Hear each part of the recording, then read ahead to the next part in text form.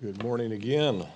Good to see all of you this late September Sunday. The worship was awesome this morning, wasn't it? It was a blessing. I told the first service, the first ever violin up here today. Thank you, Jackson. Yeah. Hopefully not the last. I love different instruments, and I told the first service that, Tawan oversees our worship ministry and does a great job of shepherding that ministry, but yet, we have 3 or 4 different teams and guys that lead worship, and they have different styles, and I appreciate the different styles and in the different way that our folks lead under Tawan's larger leadership, but today we had a bunch of y'all up there, Phil up there, and Gary up there, and Jackson up there, and Tawan up there, and obviously we had the ladies and vocals, and just great. So that last song, Wednesday, I covered Psalm 149, 150, and the doxology of what Psalm 150 is, and that last song is a doxology. It is both a prayer and a praise and a hymn all in one. So that was beautiful to do. But good morning. Good to have those of you that are online. Welcome. I know we've got a fair number of people that are sick these days. Lots of stuff going on. I'm on week 4 of battling a cough and a cold. It kind of goes like this to be gone. I don't know, but I'm sure a lot of you guys have had things going around. But good to have you here if you're online. Watching at home sick or something like that, we're glad you can at least worship with us from your living room or your bed or whatever it may be. But those of you that are here, we're just looking forward to what God will do in the rest of this service. And I have a couple of quick things that are pretty big deal. Number one, the Cawthorns are back.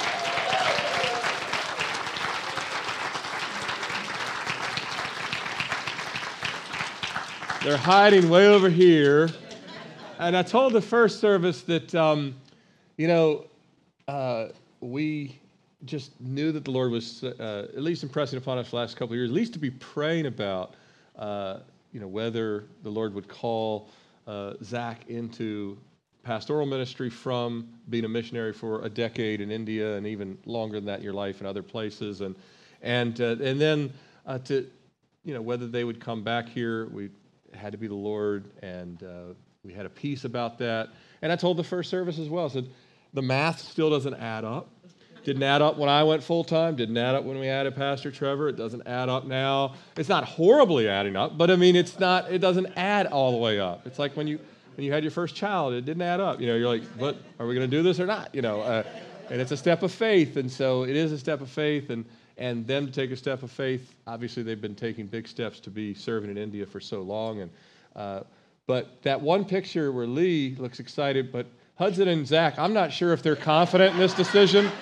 They look like they have some worries about, is this the Lord? Is it not the Lord?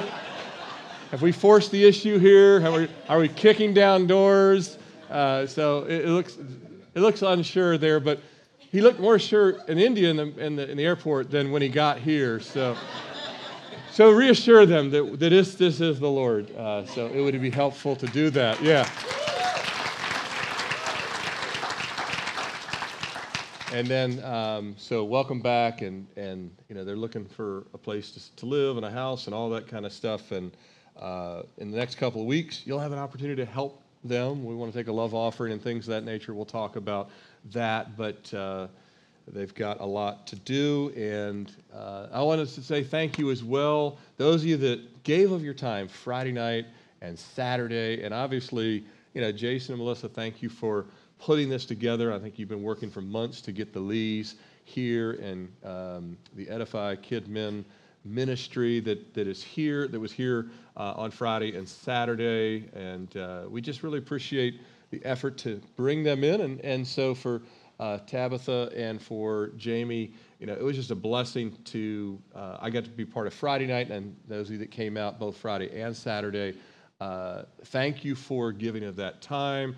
I am glad that we didn't have to compete with good weather. God canceled all outdoor plans yesterday, so you didn't have a better thing to do, at least not in the outdoor world. So everybody that came, thank you for giving that time. And if you guys would stand up, we want to say thank you for your service here.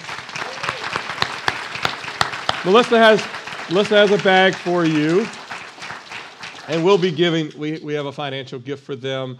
Jamie had a full-time career in information technology, and Tabitha worked in children's ministry and some other churches. They both left all that, sold everything, sold the house and everything, and traveled the country ministering to children's ministries in churches all across the country. North Carolina later, then New York, coming up Florida after that. So they've got a lot that they have on their plate. And if you'd like to give something, they say, I can only give a $5 gift. Do it. That'll help. But they've got a little table out there. If you want to give them something as a parting gift, we're going to give them something no matter what for serving. But thank you for giving that time and real gifting. Tabitha, you did a great job and really instructing our children's ministry people. And so if you didn't come out for the children's ministry, we'll make sure we get another one down the road for you to be here. So it was really, really a blessing.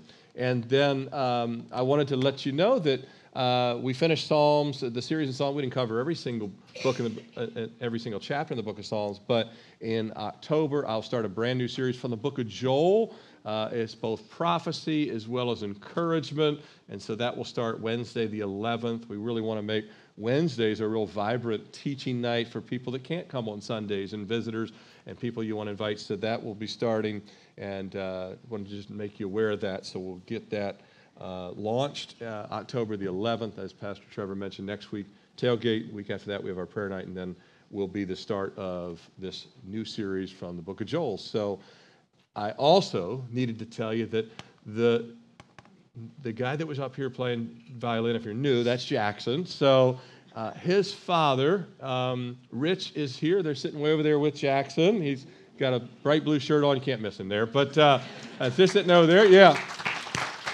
So Rich and Jackson's mom are down here for a few weeks in Virginia, just taking a little time of rest away. He pastors Bethany Baptist Church in Peoria, Illinois, down here for a few weeks, and him and Jackson approached me about potentially if I wanted a Sunday where he could teach. Well, at first I said no, but then I got to thinking, I need time in the next 2 weeks to get with Zach, who has to fly back to India by the 18th of October. And we have very limited time because they're looking for houses. So I need some time to be spending time with him in prayer and planning. I've got some things to work on with Joel as well as the book of Acts. And my parents need some things from me. They're aging, and I have a few days that I have to allocate. So I said, your timing is great. So I actually took him up on it. So yeah, next Sunday I'll be here. I'm actually going to lead the Lord's Supper and communion, but Pastor Rich is going to teach. Next Sunday, both services, you'll be blessed. He's way more experienced than me. He's way older. No, I'm not. Just kidding. No, anyway, so he'll be sharing next Sunday, and I'm looking forward to hearing myself. So that's Jackson's dad will be sharing, and we're looking forward to. And I felt bad because you're kind of off, but you volunteer for this, and my knowledge of pastors that love the Lord, if they volunteer it, they mean it. So we'll take you up on it. So next Sunday, that's that. We're going to continue to pray for revival for the sake of time. I'm going to ask you not to get on your knees this morning. Just stay right there, kneel in your heart, and let's pray for revival. And I'm praying for the nation of Cambodia as we pray for one country every week. Lord, we humble ourselves in our hearts. Lord, we once again come before you. We know that we need personal revival. The church needs revival. Our nation needs a great awakening and a work of repentance. We're a rebellious people, as has been down through history, but Lord, we're a rebellious people. We're hard-hearted. There's so much idolatry. There's so much immorality. There's so much resistance to you. We have a nation that's running from the Lord. And we pray, Lord, that you would, by your Spirit, cause people to run to you, not from you. We pray, Lord, that there would be a humbling and a crying out for salvation and a repentance and a turning of sin. We pray that you would heal marriages and families and homes and people that are stuck in addictions and, Lord, sin and darkness. We pray that you would break those chains. We pray, Lord, not only here but in the nation of Cambodia. You love the Cambodian people every bit as much as you love this country and any other ethnicity around the world, Lord. We pray that you do a work of revival in that nation. We thank you for the seeds that are planted here and there. We pray that you'd cause them to multiply as we see in Acts chapter 6. And Lord, we pray for the persecuted church all over the world. Remember those in chains. Lord, would you bring them out and heal them and restore them? We ask all these things in Jesus' name. Amen. Thank you for praying. Turn with me in your Bibles to Acts chapter 6. Acts chapter 6. We finished chapter 5 last week. And if you recall, Acts chapter 5 starts with Ananias and Sapphira. They give this gift, which is under false pretense. They have lied to the Holy Spirit. They've not given the full amount. The Lord strikes both husband and wife, Ananias and Sapphira, dead. The fear of the Lord falls upon the church, a church that already loved the Lord, a church that was already walking in the Spirit, becomes further heightened to the holiness of God and to the righteousness of God. And then even more miracles take place, and even more of the work of the Spirit is poured out. And then after that, we know that the high priest and the other leaders, they were none too happy with this, so they arrest them. They throw not just Peter and John, but the entire 12 apostles in prison. But lo and behold, God sends an angel from heaven who comes in the middle of the night, unlocks the doors stay locked, just somehow brings them out. Guards stay there. Everyone is in their place, and yet they are found the following morning in the temple because the angel says, go back and preach the words of this life, and they're preaching in the temple, and then obviously the priests find out, hey, the guys that you threw in the jail, they're right back in the temple. They usher them back before the council there. And after they threatened them that you shouldn't have been teaching in Jesus' name and you're trying to put his blood on us, and then they severely beat them, and they rejoice that they were able to suffer for the Lord. And after that, they leave and they go right back and continue the work of ministry. So we pick it up with Acts chapter 6. So the church continues to flourish, even though they got this severe beating, even though that they were threatened. They ignore it all and they obey God rather than man, and the church continues to grow. But when you have growth, you have new challenges. Amen? Growth is a blessing, but growth has its own challenges, and it has to be really navigated with the help of the Lord. So Acts chapter 6, we'll just read the first several verses, starting in verse 1. Now in those days when the number of disciples was multiplying, there arose a complaint. You ever had a complaint? There arose a complaint against the Hebrews by the Hellenists because their widows were neglected in the daily distribution.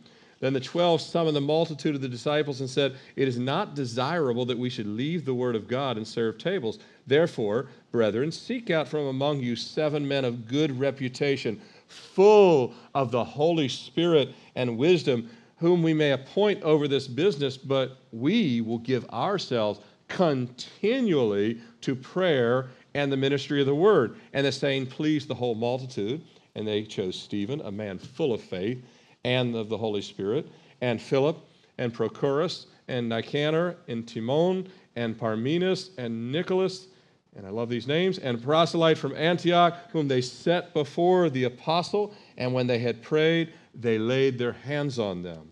Then the word of God spread, and the number of disciples multiplied greatly in Jerusalem, and a great many of the priests were obedient to the faith. Let's pray again. Father, we once again open your word. We pray that you would divide your word. Lord, that your Spirit would impress upon myself and my brothers and sisters and those that are hearing what you would speak to us, your church, this morning. Lord, we'd have listening ears, soft hearts, obedient hearts, and Lord, that we would be rather conformed to the image of Jesus. Lord, we pray that we would be built up, strengthened, corrected, comforted, whatever is needed. And Lord, we pray that it would all glorify and bring you all honor and glory. In Jesus' name we pray. Amen. Just like God was the creator, was and is the creator of mankind, God was and is the creator of man and woman, no matter how confused our country is on that. God was and is the creator of marriage, our country confused on that as well. Rebellious on that, I would add. God was and is the creator of the miracle of birth and of the family. God was and is the creator of the nation of Israel through Abraham. And by the way, God's not done with the nation of Israel, for those that think he is. And through the divine life and the ministry and the teaching and the preaching and the death and then the resurrection of Jesus, God, by the sending forth of his Spirit, created the church. This church that's part of the larger church. Anything and everything the church is, was, or is to be is by the design and direction of God.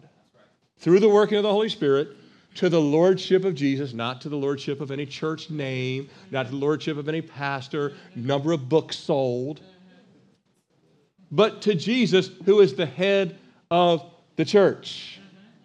In Colossians 1:8, it says, and he is the head of the body, the church, who is the beginning, the firstborn of the dead, or from the dead, that in all things he may have the preeminence.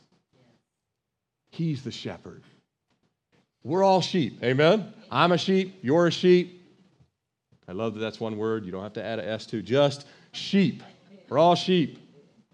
But among his sheep, he called some to be apostles. They have come and gone. Well, they're not gone, they're in heaven with him, but some to be prophets, some to be evangelists, some to be pastors, some to be pastors and elders, some to be deacons. But each person that's ever been called into the faith has been called to serve.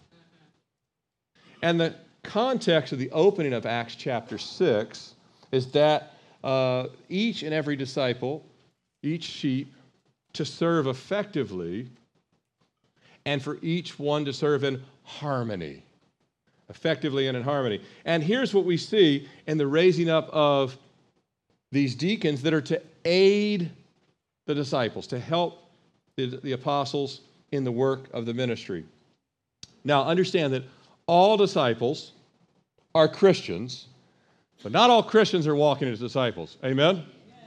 All disciples are Christians, but not all Christians are walking as disciples. But they're plainly called to be.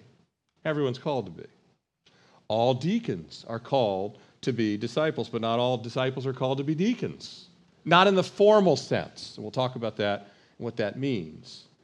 That said, all able-bodied and able-minded believers and disciples, based on the Scriptures, are called to deacon-level service. And there is a time when your body no longer can do certain things. There's people right now that are bedridden, but they would love to serve the Lord, but they're stuck in a bed. I talked about before, the young girl that prayed D.L. Moody across the Atlantic. But she did what she could from a bed, she could pray. So everyone's called to something, depending on what their body can do, what they're able to do, i.e. some form of active service in Jesus' church, because this is his church, not ours.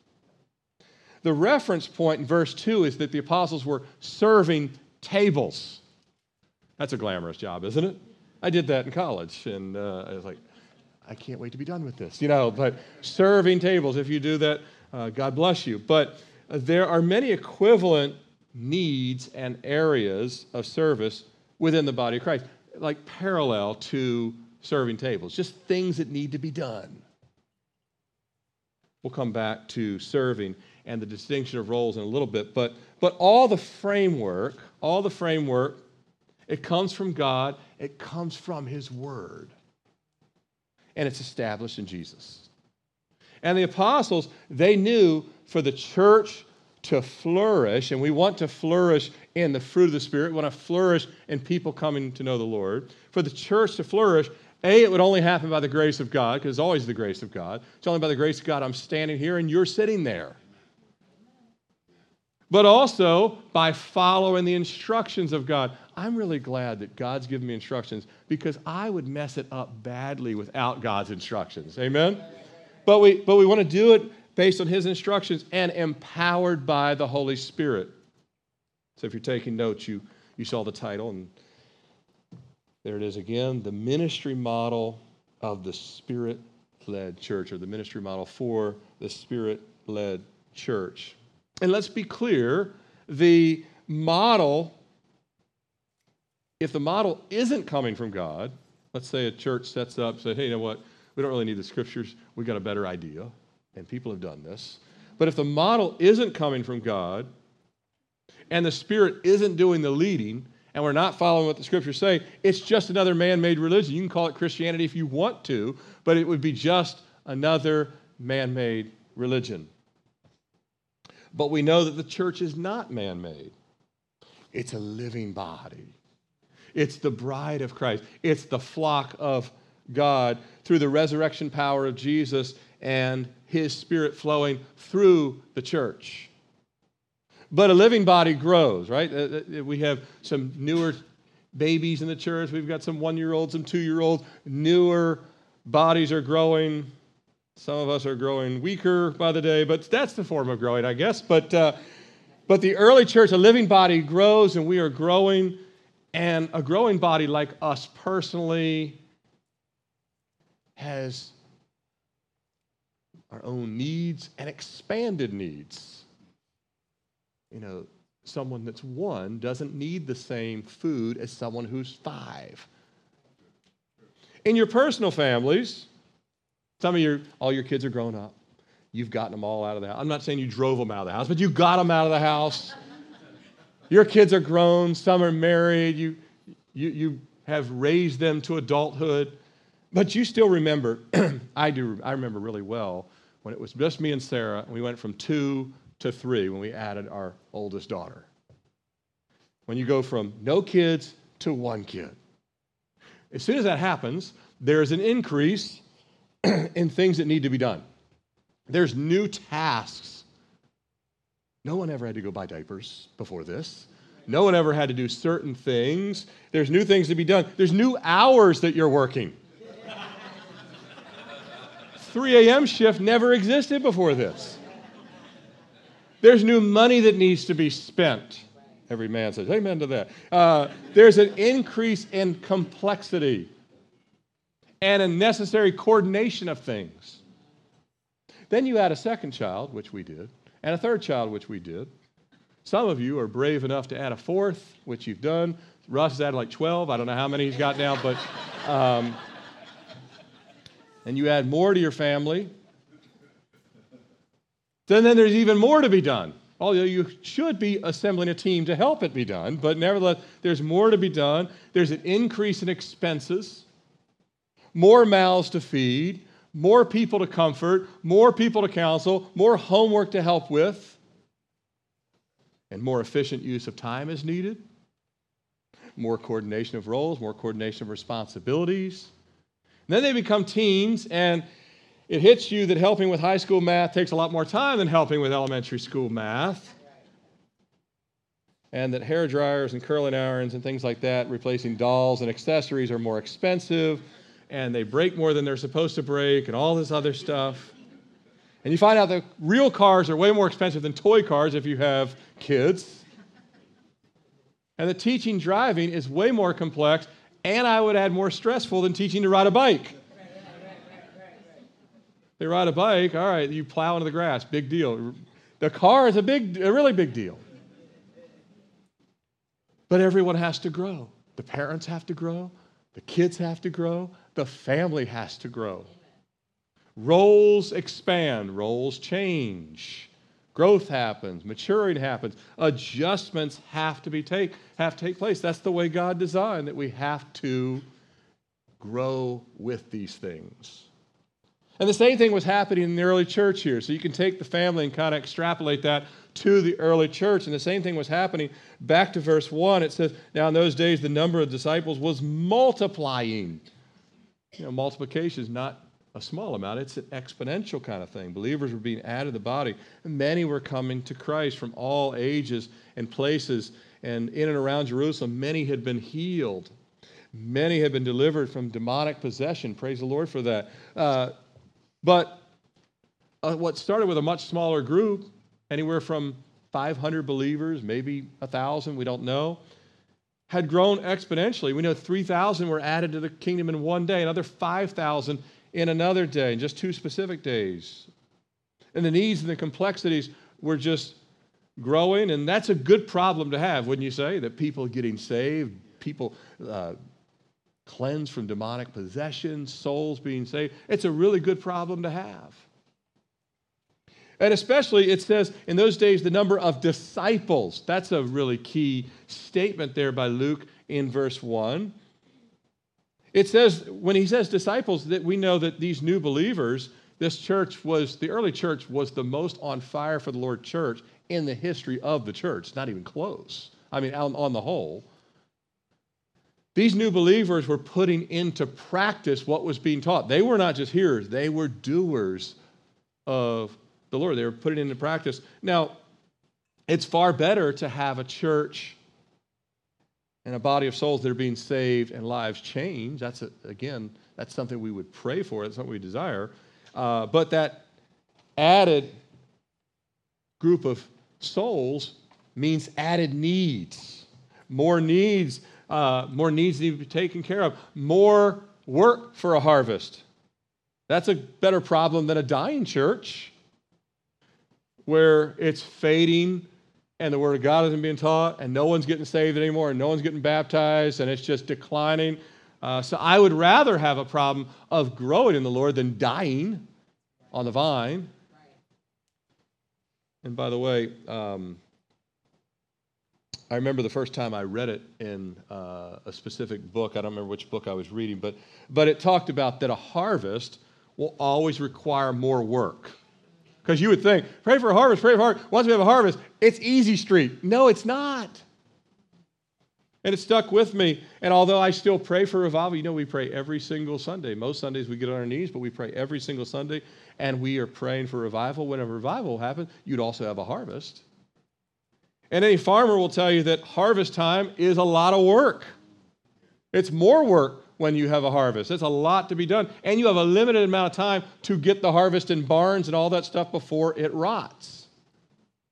So you have critical time periods for things to be done. When you have a baby, you can't say, you know what? We worked so hard the last 9 months. We'll be back with you in a few weeks. Right?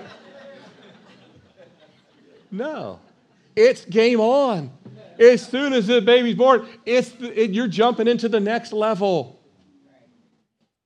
Back to verse 1, part 2. And there arose a complaint among the Hebrews. Sometimes in the church, a complaint arises. I know that you've never heard this before.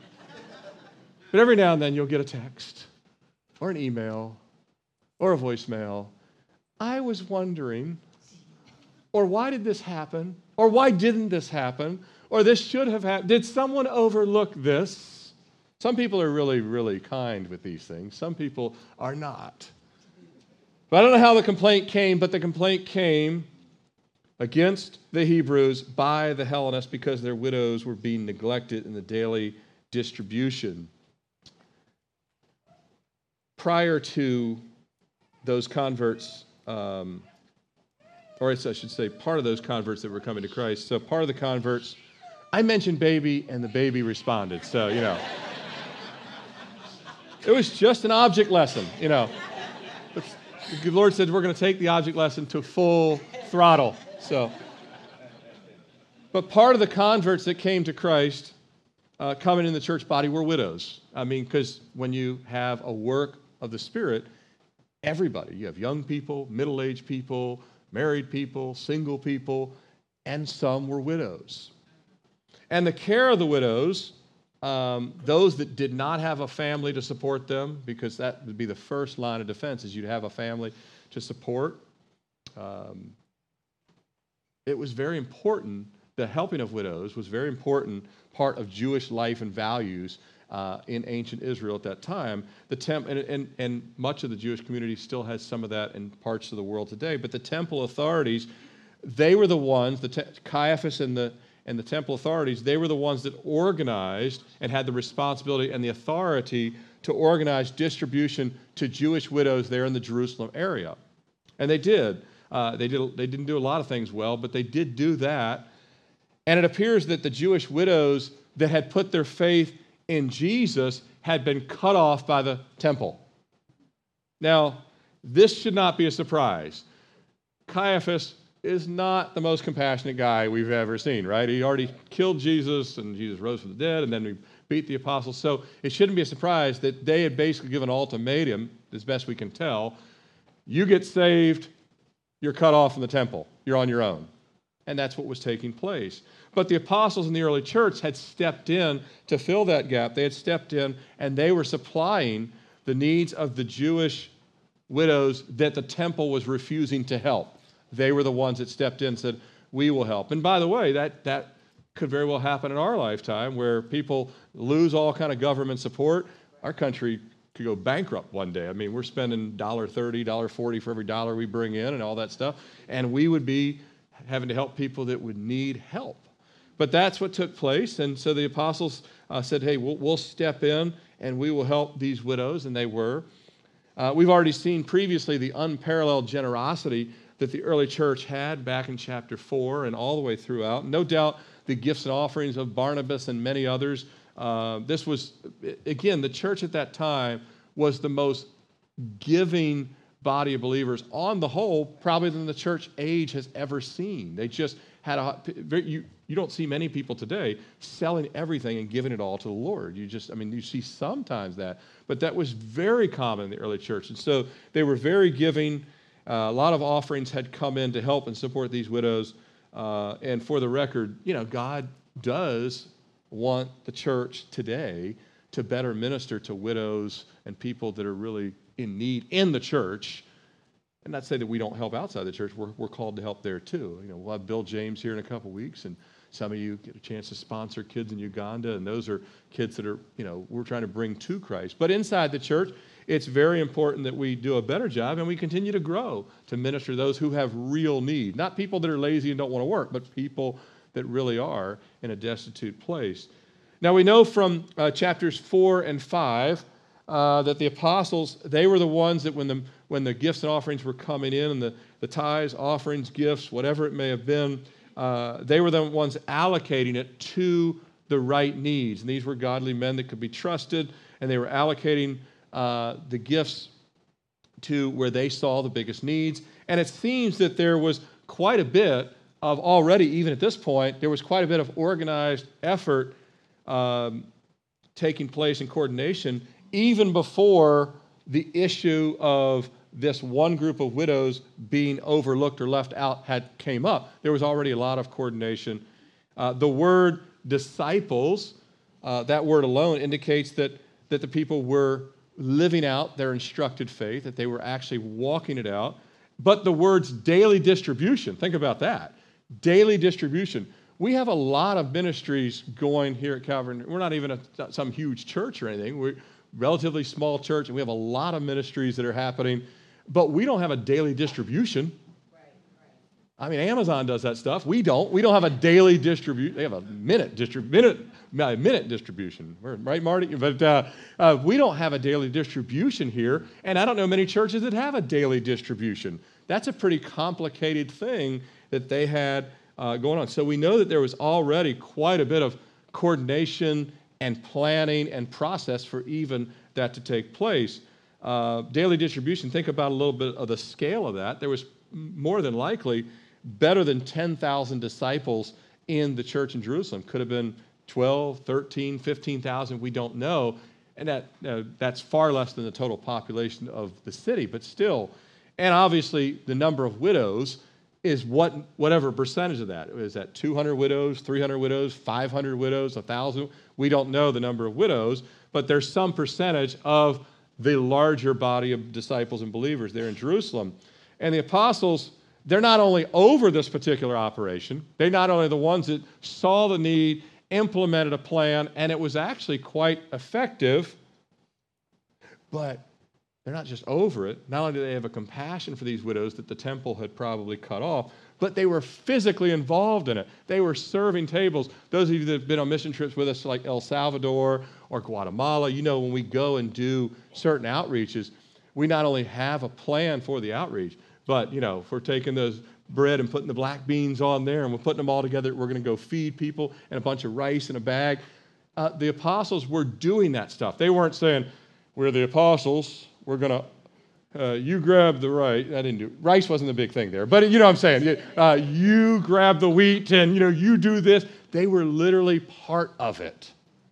They were doing the actual serving itself. And given the apostles' oversight, given the fact the apostles are one overseeing this, that they are the ones that instituted, they're overseeing it, we can be pretty certain that the neglect was unintentional. If it was intentional, then they would have been sinning. So we know that they weren't doing this. By the way, this is a good rule of thumb. Many of the things that happen to you in life that someone overlooks are unintentional. Your first rule of thumb would be to assume it was unintentional. Some people, their first rule of thumb is to assume they don't like me. They forgot it was my birthday. I have the same anniversary every year. How do they not know this? Whatever it is. They probably had a crisis, or they're busy, or something, but it was more than likely unintentional. Every now and then in the body of Christ, there's intentional things, and that needs to be dealt with too. Paul addresses some of those things later in the New Testament. But unintentionally, the apostles, they somehow missed something, and something started to fall through the gap. Now, Satan, he's always there to orchestrate and to jump into these things. Remember, he had already attacked the church with persecution, throwing the apostles in jail, brought in internal pride and deception with Ananias and Sapphira. But now here, in this situation, with this complaint that has risen, he's going to use misconceptions, misneeds, and hurt feelings. This is these are like the biggest attacks in the American church today. Misperceptions, misneeds, and hurt feelings. And all that to stir internal strife. And by the way, Satan uses these same tactics today. We know that. To try and divide people and to disturb people and disable.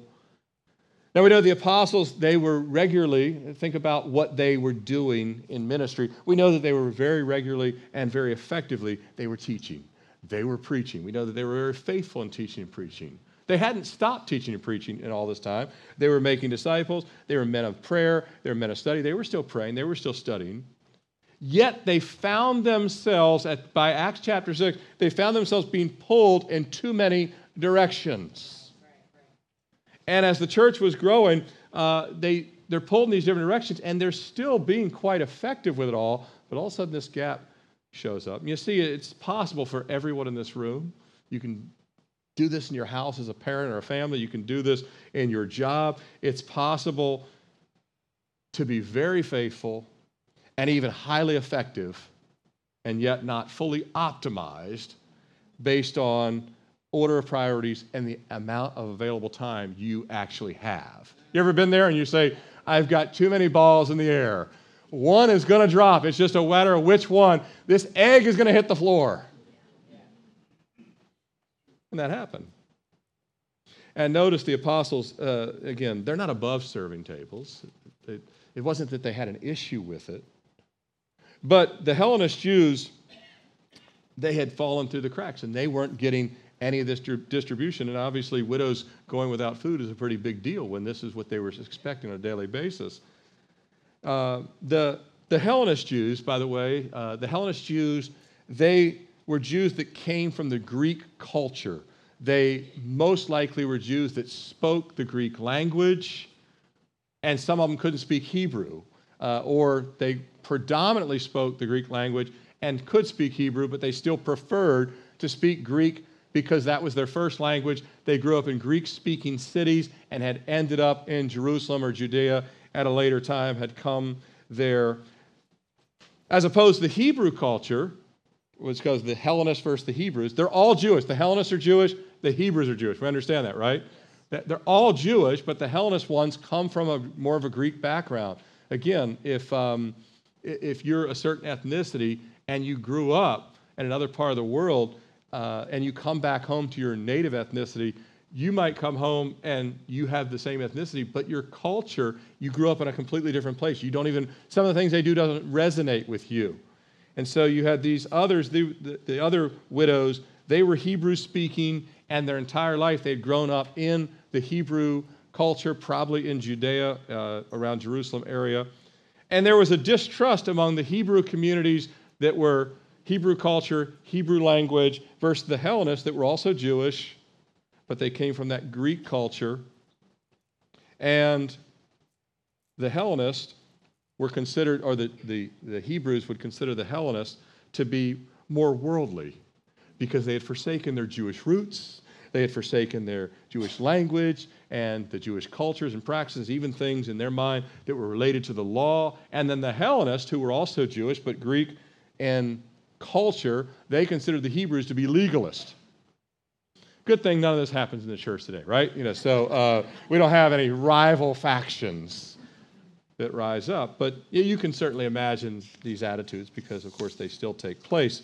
But the apostles, they saw the attack for what it was, that God was trying to bring unity to two different cultures, even though they were all Jewish. You know this in your own family. Just because you're family doesn't mean there isn't factions, right?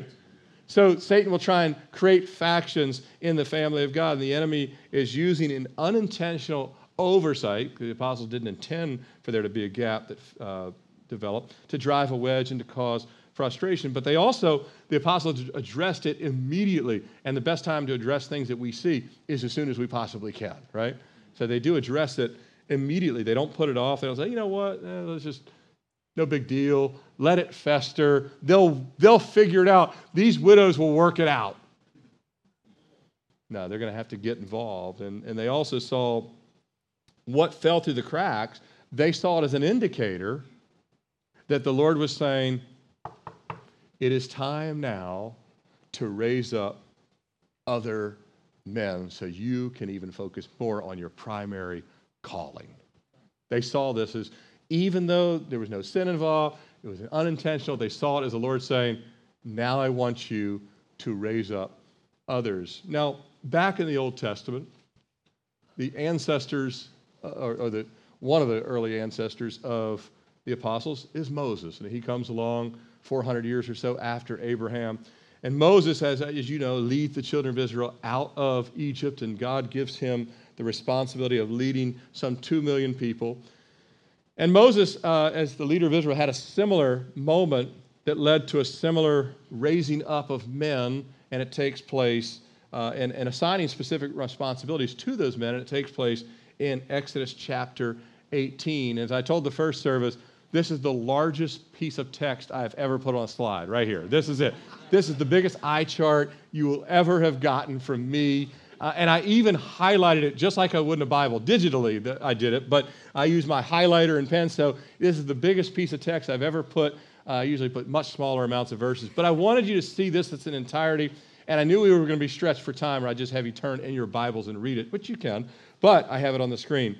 So Moses' father-in-law, who is Jethro, said to him, the thing that you do is not good. Now, Moses wasn't sinning. Jethro was saying, what you're doing is going to collapse. It's not like it's a sin. It just has a design flaw. Both you and these people who are with you will surely wear yourselves out. Now, you don't want to wear yourself out, nor do you want to wear the family out. For this thing is too much for you. You are not able to perform it by yourself. Listen now to my voice. I will give you counsel, and God will be with you. Stand before God for the people, which is prayer. So Jethro is saying, your calling, Moses, is to be a man that spends a lot of time with God in prayer, so that you may bring the difficulties to God, which is that ministry of prayer. And you shall teach them the statutes and the laws, and show them the way in which they must walk and the work they must do. So he's saying your primary calling, Moses, is to pray and stand before God in prayer and to teach and preach the statutes. Verse 21, moreover, you shall select from all the people able men such as fear God, men of truth, hating covetousness. They have to be men that fear the Lord. If they fear the Lord, they'll hate covetousness. That's the way it works. And place such over them to be rulers of thousands, rulers of hundreds, rulers of 50s, rulers of 10s, and let them judge the people at all times. Then it shall be that every great matter they shall bring to you, but every small matter they themselves shall judge. So it will be easier for you, for they will bear the burden with you. If you do this thing, and God so commands you, then you will be able to endure. Don't we all want to endure, right? And all this people will also go to their place in peace. Good leadership brings peace. So Moses heeded the voice of his father-in-law and did all that he said. And Moses chose able men out of all of Israel and made them the heads over the people, rulers of thousands, rulers of hundreds, rulers of 50s, rulers of 10s. So they judged the people at all times. The hard cases they brought to Moses, but they judged every small case themselves. What God did then, he was redoing. One of the things that Jesus said in the upper room, he said, the Holy Spirit will remind you of all things, not just all things that Jesus taught, but all the scriptures. And the reason why we'll be in the book of Joel this coming October, we are in the Psalm, the whole counsel of God is what the apostles, that's how they knew based on what Jesus taught, based on what Moses wrote, based on what the Holy Spirit was saying. They understood, the Holy Spirit wove it all together and said, this is your plan. This was not, that was way back. No, the same principles, not the exact same details, but the same principles come forward in Acts chapter 6. But we understand that outside of the biggest and hardest decisions, Moses was going to delegate to a group of men that were godly men, men of truth, men that feared God, and that would become the 70 elders. Later would become the Sanhedrin. It would be called the Sanhedrin, but it would start as the 70 elders. While he and Aaron being the high priest, he and Aaron were to spend the majority of their time before the Lord, worshiping God, prayer, but also teaching and instructing the people, that co-ministry of prayer and the teaching of God's word. That would be their primary. Does that sound familiar to Acts 6? It's identical. Prayer and teaching. Apostles say whatever Moses and Aaron did, whatever Jesus did, prayer and teaching, that's what they saw Jesus do. That's what they understood that their forefathers in the faith did, that what we call the patriarchs. So they were simply saying the Holy Spirit is reaffirming that God hasn't changed his plan. Prayer and the word, prayer and the word, prayer and the word. The foundation of shepherding any flock of God, whether it's Old Testament, New Testament, early church, today's church in 2023, is that of prayer and the teaching of God's word. Many other churches are substituting it now, say, we are going to have the most amazing services. And so we don't really tax the people. We'll read maybe one verse and have a 10-minute message. And that should be a snack spiritually to keep everybody. No. The priority, lots of other things are important. And there's lots of other things important in the ministry itself. There's, for me personally, anyone, weddings, funerals, visiting people, all those things are still going to be part of, but there has to be a prioritization of the word and prayer first and foremost. Amen? That's what the apostles were making the point. And as it was with Moses and the prophets and the apostles later as pastors, the apostles knew that they had hit a critical tipping point in their time. And the Holy Spirit was saying, you've got to adjust this. Or it could become or it could actually dilute the power of the Spirit if you start. It hadn't gotten to that. It would have gotten to that, but they addressed it before it got to that. And so as it was with Moses, the Spirit compelled them to broaden the shoulders of the ministry so the right focus could be on the Word and in prayer.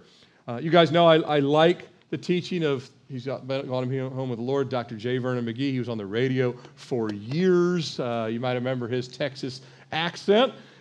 He said this, he said, it is important for every church to recognize that the minister should have time to study the Word of God and have time for prayer. Unfortunately, the average church today is looking for a pastor who is an organizer and a promoter, a sort of vice president to run the church, a manager of some sort. This is unfortunate. As a result, the church is suffering today. Now, when there's pastors that could have the time for prayer and the Word, and they don't take the time for prayer and the Word, that's their own problem. That's just a hireling and someone who is following the path of a false teacher. But also both those that are teaching the Word should have a high regard for prayer and the Word, but the congregation should have a high regard for prayer and the Word. So it should be, and as Paul says, people heap up what they want. They'll heap up teachers that reflect exactly what they're looking for. So it's very important that we're in agreement in the body of Christ that this is what God says, and if the apostles laid it out, we can be pretty sure. But the apostles, they refused to give in and even give Satan an inroad, neither by reducing their focus. They weren't going to reduce their focus on the Word of God in prayer. But they also weren't going to say, well, you know what? Because we need this time studying prayer, let's just end the whole widow distribution thing. Notice they didn't say that. Why? Because that was still important. They didn't say, well, we don't have time to do this anymore, so let's just axe the whole distribution, no more giving to widows. No, they said we need to raise up men so that both go forward, the teaching of the Word and prayer, but also the distribution also is effective. And the God-given solution, that, again, was to find Spirit-filled men that would fill the roles of leadership, administration, and help train other people for these things. That's why we did the children's ministry thing. We want to raise people up. You're broadening the shoulders of any ministry. That's why we had as many people up here. We want all the worship team to grow in responsibility and effectiveness. Now, the same God that raised up Moses and raised up Aaron and raised up Israel and raised up the apostles and raised up the church in both Testament, he would raise up men, God will do this, raised up men that would support the growing family. And many women are part of this too. I mean, obviously, God uses both men and women in the body of Christ. But as we've had to do here, we started out with like 0 deacons, and then we had 1, and then we had 2, and then we had 3, and now we have 7, which is the same number here. Choose for yourself 7 men. But they wouldn't stop with 7. Eventually, they'd go beyond 7. By the way, did you notice Moses had 70 elders?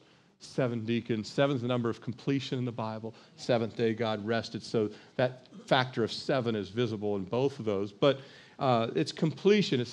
God will always complete a work by raising up people to complete that work.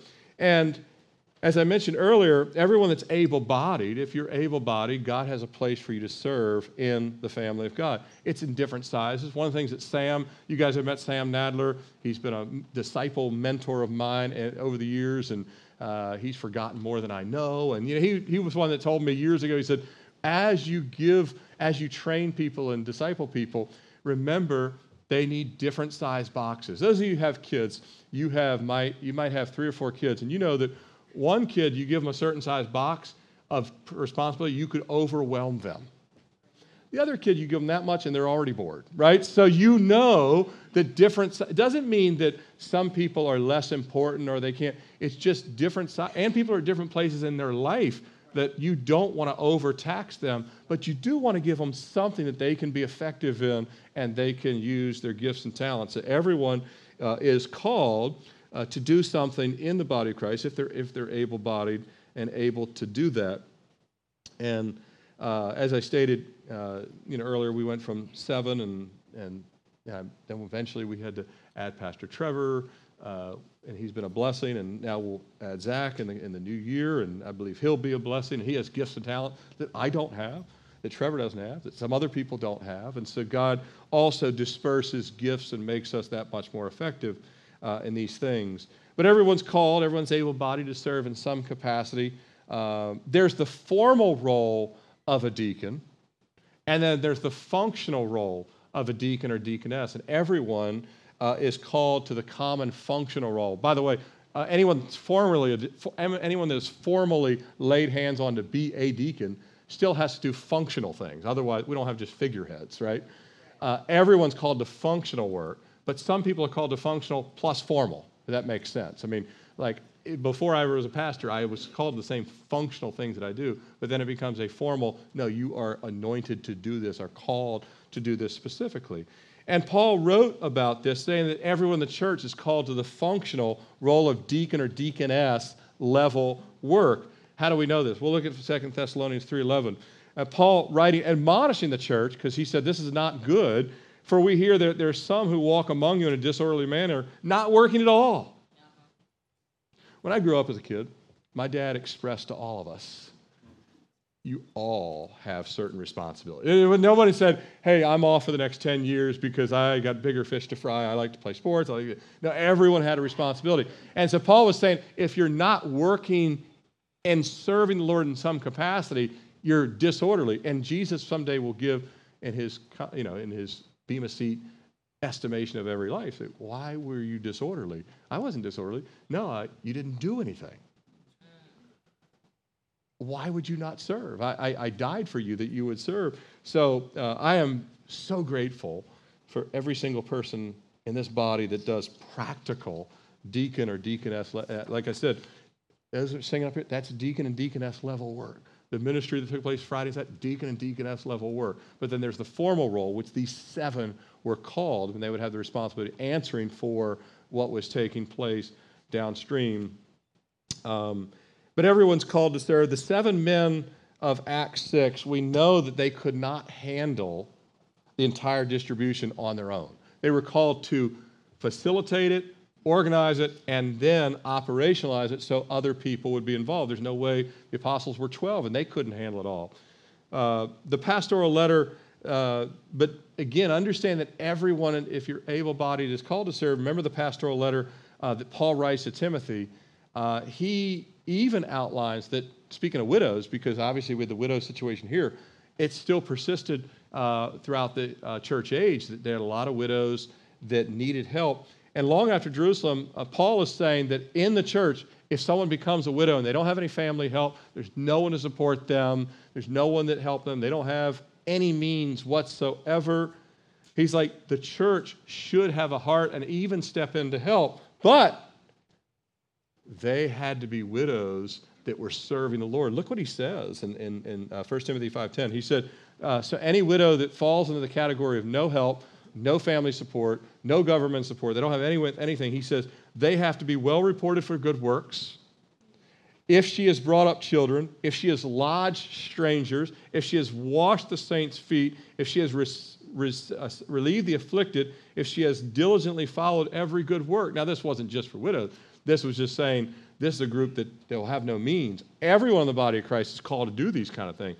But he was saying, if you had someone that, well, so-and-so has become destitute. Well, how long have they been in the church? 30 years. Have they ever served at all? No, they always tell us they have no time. They can't help anybody. They can't lodge anybody. They can't do anything. And year after year after year, Paul's like, then they have a different family, but it's not actually been the family of God. This is him just saying, look, everyone is called. And again, this is in the years that they could do this. That you reach an age where you can't do that, and that's why then the church is supposed to be stepping in. But the initial deacons in Jesus' church, these initial 7 men selected, were to be men, as it tells us in the passage here, men of good reputations, pure reputations. And notice in verse 3, their spiritual character, it was to be visible to all. Seek out from among yourselves. It says to be visible to everyone in the church, their character. And the apostles would then approve them and appoint them. But these weren't only just to be diligent men, but men that were filled with the Holy Spirit. We don't have a lot of men filled with the Holy Spirit these days, do we? Not like percentage-wise, but that they would be men filled with the Holy Spirit. And men filled with the Holy Spirit, they'll be filled with faith and power and love. And the New Testament deacons assist in the apostles, unlike the 70 elders that Moses would raise up. These New Testament deacons would have the indwelling of the Holy Spirit. You have the indwelling of the Holy Spirit. Everyone that's saved has the indwelling of the Holy Spirit for your calling and your ministry area. These initial deacons, they were filled with a power of the Spirit that was reflective of the same mighty power the apostles had. We don't really see deacons today given this kind of power that these early deacons were given. They even did miracles, just like the apostles did. They were having an overflow of what God put on the apostles was also on these men as well. And so in addition to the very practical things they were called to do, the administrative things they were called to do, the help-related things that they were called to do, God gave them miracle power similar to the apostles, which was just that dispensation during that time. And at least 2 of them, we know, maybe more, at least 2 of them are called out of the role that they'll be initially put in by the Lord to be a full-time evangelist. So Stephen, who's in the next part of this passage, and Philip are both going to be called completely out, but they'll fulfill the functional while they have this power of the Holy Spirit and then later be called into a later work. But Paul later, as we bring this to a close this morning, Paul later details the role of deacons and elders in 1 Timothy chapter 3. And what he outlines in 1 Timothy chapter 3, I don't have time to go there, it mirrors the character elements that we see in Exodus chapter 18 as well as Acts chapter 6. And he kind of adds those together with a few other things. But as we kind of bring this to a close in verses 5 through 7, it tells us, here's the men that were selected. Verse 6, when they set them before the apostles, when they had prayed and laid hands on them. And when we name another deacon, we do the same thing. We lay hands on them, and they're raised up. Verse 7, then the word of God spread, and the number of disciples multiplied greatly in Jerusalem, and a great many of the priests were obedient to the faith. Look at the glorious fruit that comes from saying, God, we hear you. We need to adjust the structure accordingly. We need to broaden the shoulders. We need to find and lay hands on those that you've called to these things, and just orderly things. God blessed it spiritually. More disciples are added. More people are saved. This prioritization of the ministry of word and of prayer caused the word of God to spread even more. More people saved, more disciples, even formerly resistant priests. Up at this point in time, we don't see any of the priests coming to faith. Now, even some of the resistant priests, they see that God is moving, and they see that the order trumps their order. I want to close with a little passage. I shared it yesterday with our deacons and elders. I sent them a text to all of them that's found in 1 Corinthians chapter 9. That I believe God did with the apostles. They were 12 men, and then they add these 7. And I believe he can do again with a few of you and a few of us. It doesn't have to be a whole bunch of people, but God can take a few. And he says in 2 Corinthians 9:2, your zeal has stirred up the majority. Isn't that good? Your zeal has stirred up the majority. 7 can influence 700, and 12 can influence 1,200 for good or for bad, right? We see it both ways, and we see a few people stirring up people to evil, but then we can see a few stirring up to good, and God wants to raise up those that would actually prioritize the ministry of the word and prayer for the growing and fruit of the body of Christ. Let's pray. Jesus, we thank you again for this time in your word. And Lord, may you take the seeds that are planted here and water them. Lord, we continue to seek your work of renewal in this body of believers, and that you'd raise each and every person up to their area of service, that they would know clearly where they're called and how you've equipped them to serve. And Lord, that we'd help those that can't serve, that for whatever reason they don't have the ability, but they would still find a place to be people of prayer and to minister in that capacity. And we just thank you, Lord, that you are a God of power and compassion, and Lord, you work in a mighty way. But Lord, you're a God that gives us order and instructions, and we thank you for the blueprint and the focus that you've given us in your word, and how to even proceed forward when things are complex. And Lord, we just trust you as we continue to grow in this body, that we'll mature, and Lord, love you even more. In Jesus' name we pray. Amen. Why don't you stand as we close in worship this morning.